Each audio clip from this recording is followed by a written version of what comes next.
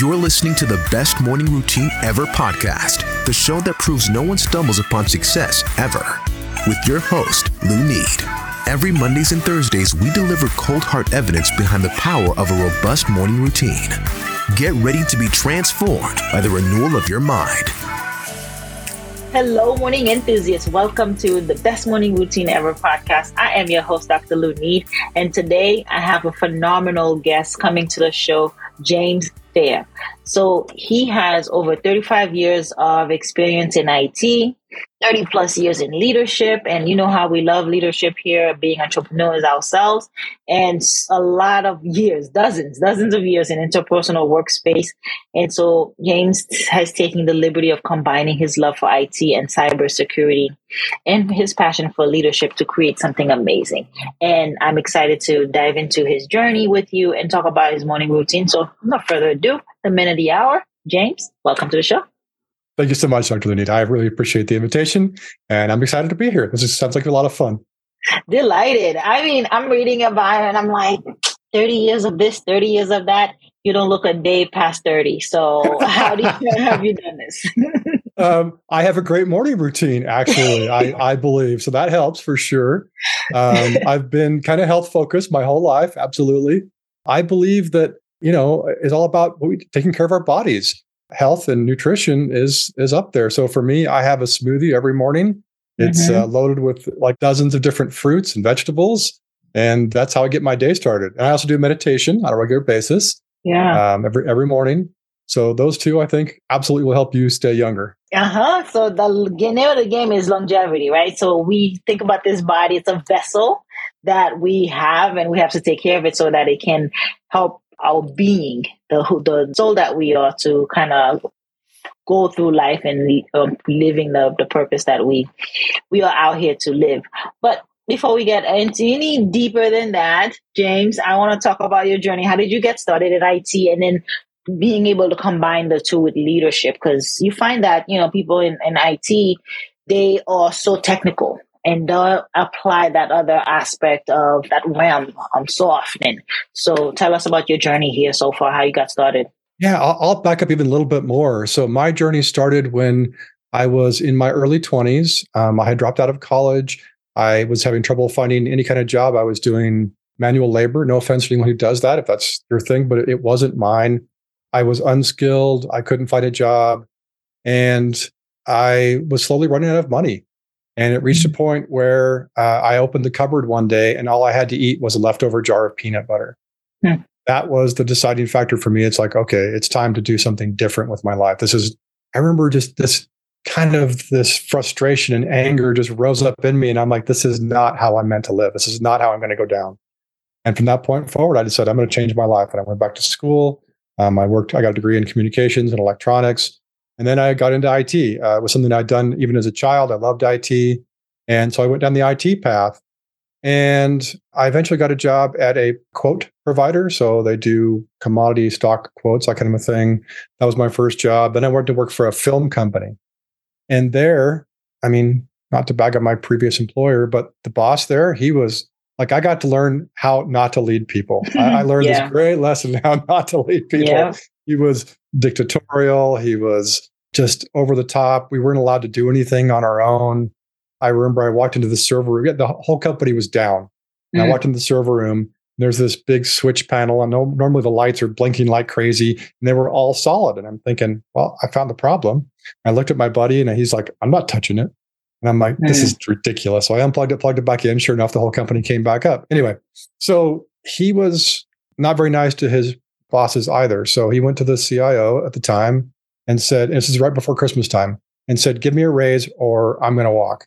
And they're like, we're not really ready to give you a raise. He goes, that's it. I'm taking 2 weeks off. And when I come back in 2 weeks, you better give me my raise. I'll show you how I am. Yeah. So he left for 2 weeks. And for 2 weeks, my partner and I, working for him, we went crazy and fixed everything we could. We worked like 7-day weeks. We worked like 14 hours a day. My partner at the time thought I was cheating on her because I was gone so much. I wasn't, just to be clear, I was working.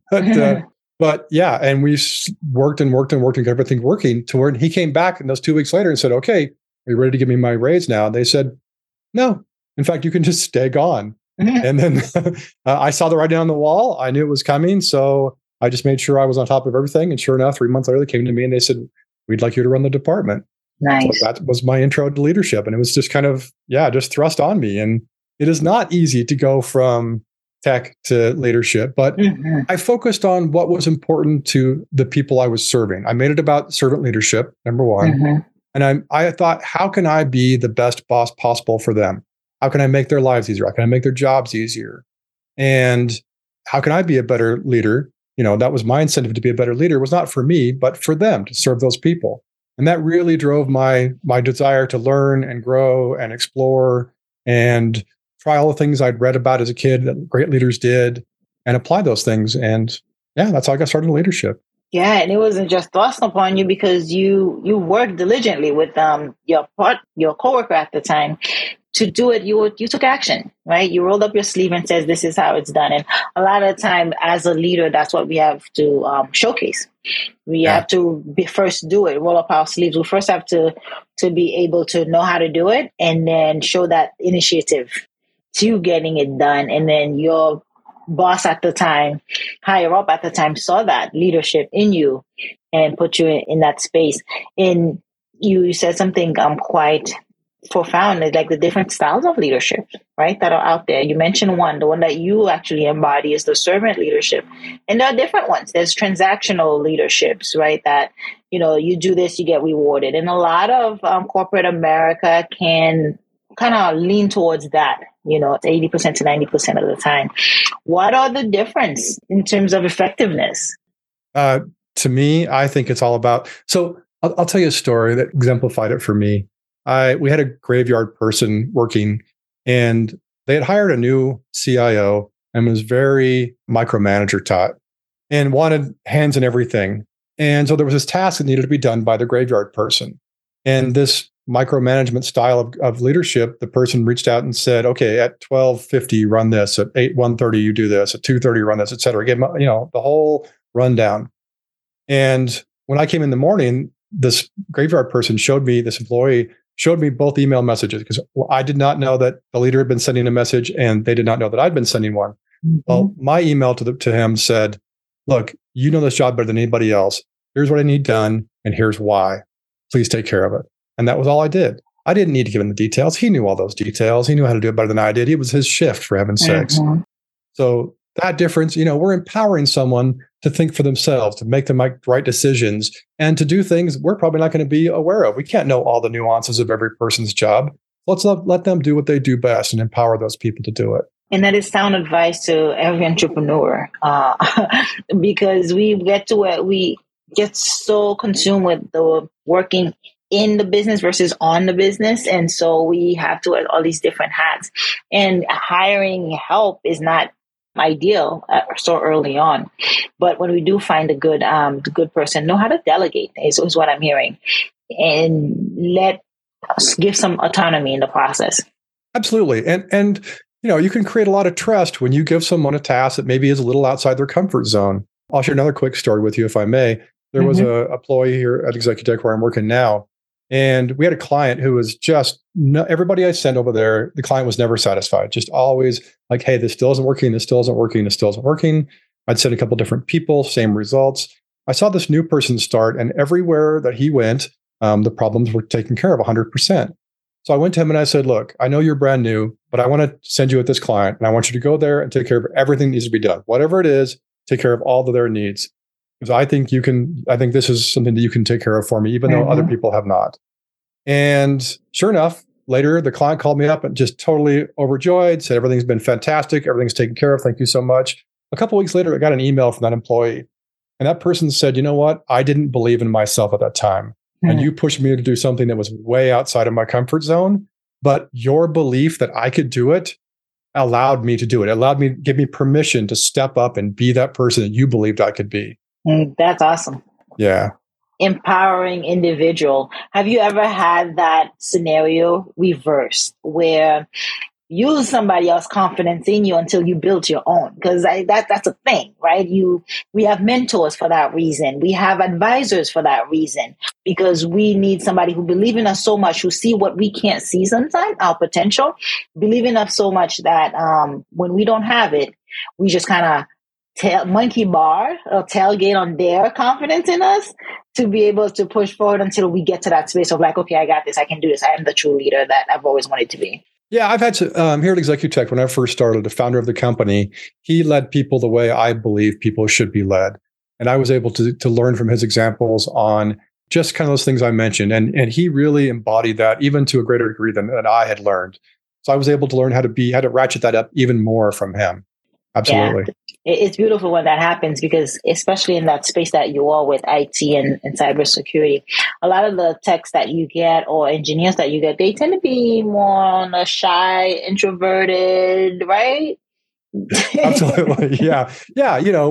It's a tech field, right? So, it's definitely dominated by introverted people. And in most workspaces, particularly in tech, we have this habit here in America, at least, of promoting those people who do really well. Like, hey, you've done really great. I'm going to promote you to team lead. I'm going to promote you to supervisor. I'm going to promote you to manager. And those were skills that they did not start with. They were great at tech, which is what made them great.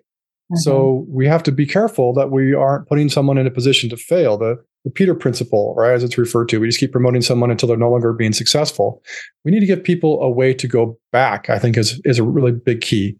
It's like, hey, I want to promote you to this position. You seem eager for it. I know you want it, but let's put a path to go back in case this isn't what you wanted after all. There's definitely plenty of times when that's happened, especially in tech. Yeah. And then that's one of the strategies that you put in place. How does that differ from competitors, right? So Executech approach, how is it different from others? What makes you unique? One of the things, at least here in the Utah region, one of the things that we started doing was assigning a single or a couple of technicians, about a person, to an organization.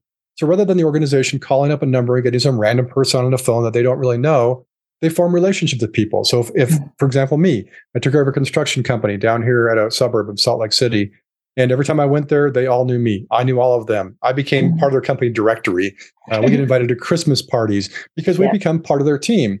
And when they call up, it's Joe or Dr. Lunid, and we know her already, and she knows us. And when she says, hey, I'm having that problem again, we immediately know what it is. We don't have to go research or try to figure it out or relearn the process. So a big differentiator we do is assign people that they can get to know and trust and kind of have a tech in their back pocket. That's a big deal to a lot of organizations, to have that ability to have an IT person they can call on when needed. Yeah, that's great, because then they're outsourcing this service, but they don't want it to become cumbersome either in any way. You don't want to call and get a machine or get somebody. You have to explain and re-explain every time you get on a call. It just defeats the purpose of being efficient and maximizing your efforts. So I know you have some great employees, the people that work with you and love what you love working with you and being part of your team. So how do you help that happen, that buy-in? How do you adhere to companies' values? How do you get them to kind of stay true to you? That's a great question. Thank you. So definitely what I mentioned earlier about creating that trust in people and them in you, right? So it happened to, not long ago, actually, to a new person. They called me up in a bit of a panic. The idea was to copy from one computer to another, and they'd done it backwards. They'd taken the blank computer and copied it over the existing computer, completely wiping out what was there. And they were like, and just panic mode, am I going to get fired? What do I do? And in those situations, not necessarily tech, but any situation like that, where someone has fallen on their face, if you are, rather than scolding them or belittling them, if you're like, hey, I got your back, we all make mistakes. I got your back. We'll figure this out. Or I've been there. I remember doing that myself. I only did it once, but I did that myself too. We're going to take care of this together. We'll figure it out. That is a game changer. That's a huge loyalty creator, right? And especially in those times of stress and duress, if someone knows that someone's got their back, they are going to stick around even when things get tough, because someone's got their back. So creating this mentality that we're all here for each other and that we've all got each other's back, regardless of what station you hold in the company, we're going to be here for each other, is a really big win and a really big reason why people stick around here. Yeah, that's good to hear. So that's a similar advice you would give anybody with their startups, right? Their entrepreneurial journey is ensure you have trust and have your employees back, and so that you can get buy-in into the vision, because motivation alone is not gonna last, right? So you need to kind of have those values instill to move the vision forward. Yeah, certainly. And, a vision's great, but not everyone's going to see the same vision that you do. We may be given a dream or a vision of something fantastic. And if we can convey it, a lot of times we can get people on board and moving. But, having the trust and loyalty of someone, that goes along. And it works both directions, because then when you may make a mistake, particularly if you're vulnerable and open up about it, like, hey, I messed up and here's where I messed up. People go, oh, wow, you're human. You're not just somebody on a pedestal, right? Now I can relate to you and I can trust you because I know you're going to come to me when you also mess up. Yeah, that's well said. Let's talk about some disciplines, some habits, aside from values, right? Some of your habits that you've had to put in place so that you can show up for your employees and actually show up for the clients that you serve. So how do you get up, dress up, and show up? You mentioned meditation earlier, so let's dive in deeper into that. Yeah. I particularly for entrepreneurs, I'm going to segue just for a moment. Health is everything. And maybe early on, we're busy burning ourselves out and working around the clock and trying to get our business started and push into reality. But in the long run, if you aren't taking care of your body, you get to near the end or later on, or when you're retired or when you finally sell that company, if you don't have your health, you don't have anything. It doesn't matter how successful, how much money you have. If you don't have your health, you can't go and enjoy those things that you work so hard to do. So please make sure your health and mental health, not just physical health, is taken as a high priority. So I'm a 5 a.m. guy. I get up every morning at 5 a.m.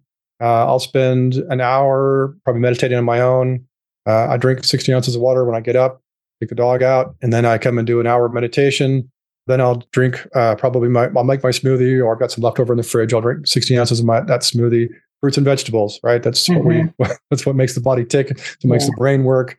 And so I have that every morning. Then I'm actually part of a Zen group here in Salt Lake City, and I'll join the group online over Zoom for about a half hour. Then I jump into my workday. And for me, I really believe it's about how you show up, whether it's your first call with your team, your first call with your client. You are setting the tone for that day for those folks. And they're going to have their own, feelings about how things went. But good day or bad day, if you can walk in with energy and passion every time, they're going to feel that, and it's going to uplift them regardless of where they are, what state they're in. And if they're in a good state, it's going to lift them even higher, right? And same with your clients. Clients want to engage with someone who's engaging or you're fun to talk to. So what are you bringing to the table? What are you coming to every morning? If you're stressed and harried, you didn't sleep well because you've been thinking about all your to-do lists, you're not going to be, the best person you can be. I really believe that taking the time for some time out, some mental breaks for yourself pays for itself in the long run. Even if you miss a half an hour, or even just take 10 minutes a day. Right. You don't have 10 minutes a day. As Tony Robbins says, you don't have a life. But take 10 minutes a day and just go into a meditative state or some peace. Just get away from the noise for a little while. And when you show up, you will more than make up for that 10 minutes and your efficiency, your improved efficiency for sure. In productivity, I agree. You make up for it. I feel like when the morning routine is not executed, you lag, you drag your feet, you go lethargic. It just takes a lot more energy to do things that you would have got on like a spring chicken, right? It would have been a lot faster to get things done. So I agree. You do it so that you can get more time. You work out and stretch so you can have more energy, stay limber, right? So the body you can be agile and be able to move quite easily. I like that you're taking care of not just the physical being, but the mental aspect, that group, the Zen group that you're part of, meditation. It really isn't just about grooming physically, but what are you feeding the mind? How are you stimulating your mental, your psyche, so that you can better be present and show up for the people that you serve. And family too.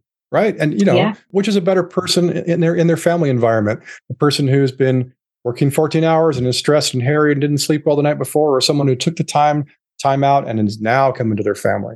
It's a huge difference. It's a game changer. It does. It's a game changer. And it's like a reset, right? You think of the morning routine because we get decision fatigue throughout the day. We have meetings and people just, eating away at our agenda because we need to show up for them, right? That's how we run businesses. But at the end of the day, you're just so depleted. And then the new day arises. It's a reset button. The morning routine is always a reset button so that you can attempt to show up better, but you're taking care of yourself so you can do that effectively. I don't know. Yesterday I was just thinking, we sleep quite a bit. This body, this vessel that we're talking about longevity earlier, needs a lot of sleep to repair itself, to recharge. Even whether you work out or not, the cells rejuvenate in your body every 11 months. You get a whole new body, your whole new being every 11 months. And we sleep quite often, 8+ hours a day. And it's like, if we don't do that, we will fall apart. The physical being will fall apart. And a lot of time we forget to give the same attention to the mind, to the subconscious mind, that reprogramming. I'm a very big fan of affirmations because there's some stuff in there that deep rooted, that's directing our path that shouldn't be, right? What can you say about that? Yeah, absolutely. I've been reading a bunch of Louise Hay, so I'm huge on affirmations, actually. So I totally relate to that. And yeah, it's amazing how often we will want to go in a certain direction, and suddenly we find we are rearranging our sock drawer or playing video games, or just everything else suddenly becomes far more important. Yeah. And I've had, through meditation, I've been able to kind of observe my own behaviors and say, why am I going this way when I wanted to go this way? Right. And we absolutely have these subconscious. Peter Sage put it really well. He said, you may be an ant marching northward every single day, but if you're on the back of an elephant marching south, you're not doing yourself much good. So there's this huge part of ourselves that we are not aware of, our subconscious, that we need to train and get moving in the same direction that we want to. And I totally agree. Affirmations are a fantastic way to make that happen. Let's make sure we're and gratitude. Thank you. And gratitude. Yes. I had a gratitude practice where every morning I get up and I'll spend a couple minutes being thankful. I try to throw in something new every morning that I'm thankful for. And it's amazing that from that practice, I noticed that I will be grateful for things that show up in the day I probably otherwise would have missed. But because I'm attuned to it, now I'm more grateful. And, there is no such thing as happiness without gratitude. Right. So if you want more happiness in your life, which I'm pretty sure we all do, it starts with gratitude. Absolutely. It's that sense of awareness, like that being in the moment, be here now, being present, be here now. So I do want to get technical a little bit in terms of some advice you have, giving that Executech is doing so well, but some tips on how individuals or entrepreneurs, we can secure some of our documents, some of our workspace. Like, what are some tips you want to share that we can do? Oh, I'd love to. That's what I love to do, is help people stay more safe and secure. So, I'm sure most people have heard of ransomware. It's some scary stuff out there right now, and it's very prevalent, and it does not take sides. They are going after everyone. I had the unpleasant job. This is quite a segue from what we were talking about before, but that's okay. I had the unpleasant job of looking through what we call the dark web.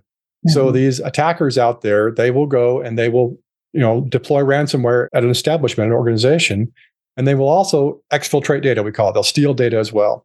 This happened at the University of Utah here, in fact, in Salt Lake City. And they got a ransomware infection, which, for those that don't know, it encrypts all your files. So all of your pictures, your QuickBooks, your Excel documents, everything you care about gets encrypted into this long stream of characters that then has to be decrypted before you can get the file back. So this thing runs in the background, it encrypts all your files. And when it's finally done, it pops up a warning and says, hey, if you want your files back, you got to pay, typically in cryptocurrency of some kind. And it's very destructive, and it's very prevalent, and it's happening a lot these days, unfortunately. We see it way too often. And as I mentioned, it happened at the University of Utah here. They did everything right. They did it right by the playbook. Right. Everything was correct. But they ended up paying. And the reason they ended up paying is because the attackers proved that they were able to exfiltrate student data. And the university did not want that data being sent out to the public. So they ended up paying the ransom so that information would be kept quiet. And we think, big organizations are the targets. And sure, they're targets too, but I've seen how this works. It's kind of a spray tactic where they don't care. I mean, like I said, on this dark web scan I looked at, it was gas stations, it was hospitals, it was schools. No one is safe from this ransomware attack process. So please, please, please, whether you're at home or in your organization at work, have reliable, secure offsite backups. You can recover from just about everything: attack, fire, flood, theft, whatever it may be, if you have some kind of offsite backups. And be aware, the attackers will try to delete your backups. They know we're backing stuff up, and they'll try to delete them first. So do your best. And then some good practical steps. Turn on what we call multi-factor authentication. Everyone's got login and passwords, but login and passwords can be stolen. And maybe you're very good about it, but what about the site that you visited, right? It happens all the time where a site or an organization gets attacked, and those logins and passwords are stolen, and those attackers will try to use that against you. They'll go to other sites they know you visit and try to log in with that same login and password. Multi-factor authentication, so a text message or an authenticator app, just one more layer that blocks them is a game changer. It's easy to do. It doesn't require much overhead, and it is an absolute change. I mean, I used to trade cryptocurrency, and I decided I wanted more sleep, so I stopped doing that. But for a while, I was trading crypto, and I woke up one morning, and there was this wall of messages on my phone, and it said, we see your login. Click yes to accept it. Click yes to accept. Just this wall of them. So someone had tried to log in using my login and password into my crypto account. And if it had not been for multi-factor authentication, all that money would have been gone. Wow. And who knows what else. So please, please, please turn on multi-factor authentication. Just real quick for email tips, be aware. These days, attackers know that we've got all these security measures in place in the organization. So they're going after the poor human being who's tired, who's reading their 300th email for the day, right? So we are the targets, unfortunately. So you must be, far more aware than normal, which means if your mother sent you an email at 2 a.m., it might not have been your mother. She might have been hacked. Probably no reason for her to send it at 2 a.m. Mm-hmm. There's always the obvious ones, look for misspellings and those kind of things. But in general, just don't trust links in email. If something says your package is late, go to FedEx.com. Don't try to click on the link in the email. If your plane is delayed, go to Delta.com. Don't click on the link in the email. Whenever possible, just don't trust email. It's too much of an attack vector these days, and it's way too easy to do. Well, sound advice. I'm glad I asked. You mentioned the backup storage. How do you do that as an entrepreneur who's losing like Google Suite and, doesn't have a whole infrastructure in place, just kind of working out of their laptop and the computer? How do we ensure we have that backup? Yeah, even for cloud-based products, whether it's Microsoft or Google, we trust that they're taking care of things and things will go well and they're going to make sure everything's back up in triplicate. But it's been known to happen where someone jumped in, took over an account, and then deleted all their Google Drive stuff or all their Microsoft OneDrive stuff. So even when you're using cloud-based things, I recommend you have a backup on top of that. And there are plenty of products that will back up those particular suites that are out there. Backblaze. So just backing up your computer, it will suffice, or how? No, you need a tool that will actually back up the cloud-based product as well. Okay. You're going to look for a tool that backs up off Google's G Suite or Microsoft 365. Now, if you're syncing every file onto your local computer, then yeah, that should work. But in most cases, we're not syncing everything. In that case, I'd recommend finding a tool that particularly backs up the suite of products that you're using. Well put. Thank you for that. Those are great tips to help get more secure. Now, James, tell us, where can we connect with you? How can we find Executech? Yeah, so we created a page for listeners who want to reach out, executech.com/cast, CAST. You can reach out to Executech there or to me specifically. I'm happy to answer any questions about leadership and cyber and personal development. This is what I love. So I love your podcast, and what you do is right up my alley. Thank you so much. Yes, of course. Now, we love quotes here at Best Morning Routine, and leave us with one of your favorite. A quote? Favorite gosh. Favorite quote. My favorite quote is Nelson Mandela. And the quote is, "There is no passion to be found playing small, in settling for a life that is less than the one you are capable of living." Ooh, love that. Love that. Find your passion, live it. Don't live small. I love that. James, thank you so much for sharing and coming on the show today. It's been my pleasure. Thank you so much, Dr. Lunid. Awesome. All right, morning enthusiasts, that's it for today's show. Thank you for tuning in.